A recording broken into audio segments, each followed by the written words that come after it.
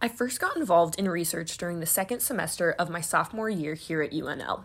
I was lucky enough to get to know Dr. Larkin Powell through a faculty-led study abroad program to Namibia back in 2019, and he has served as my research advisor ever since. Through my work with Dr. Powell, I conducted an independent research project that analyzed biases present in wildlife surveys in Namibia. I was able to present my findings at the Wildlife Society's annual Nebraska meeting last spring and even won first place. Through that project, I gained valuable, extensive career experience. My research and work with Dr. Powell has opened doors for me that otherwise I would not have known were available. I still continue my involvement in undergraduate research now through my work in Dr. Matt Andrews' lab, which studies hibernation gene expression in 13-lined ground squirrels, in addition to my continued work in Dr. Powell's lab on avian acoustics.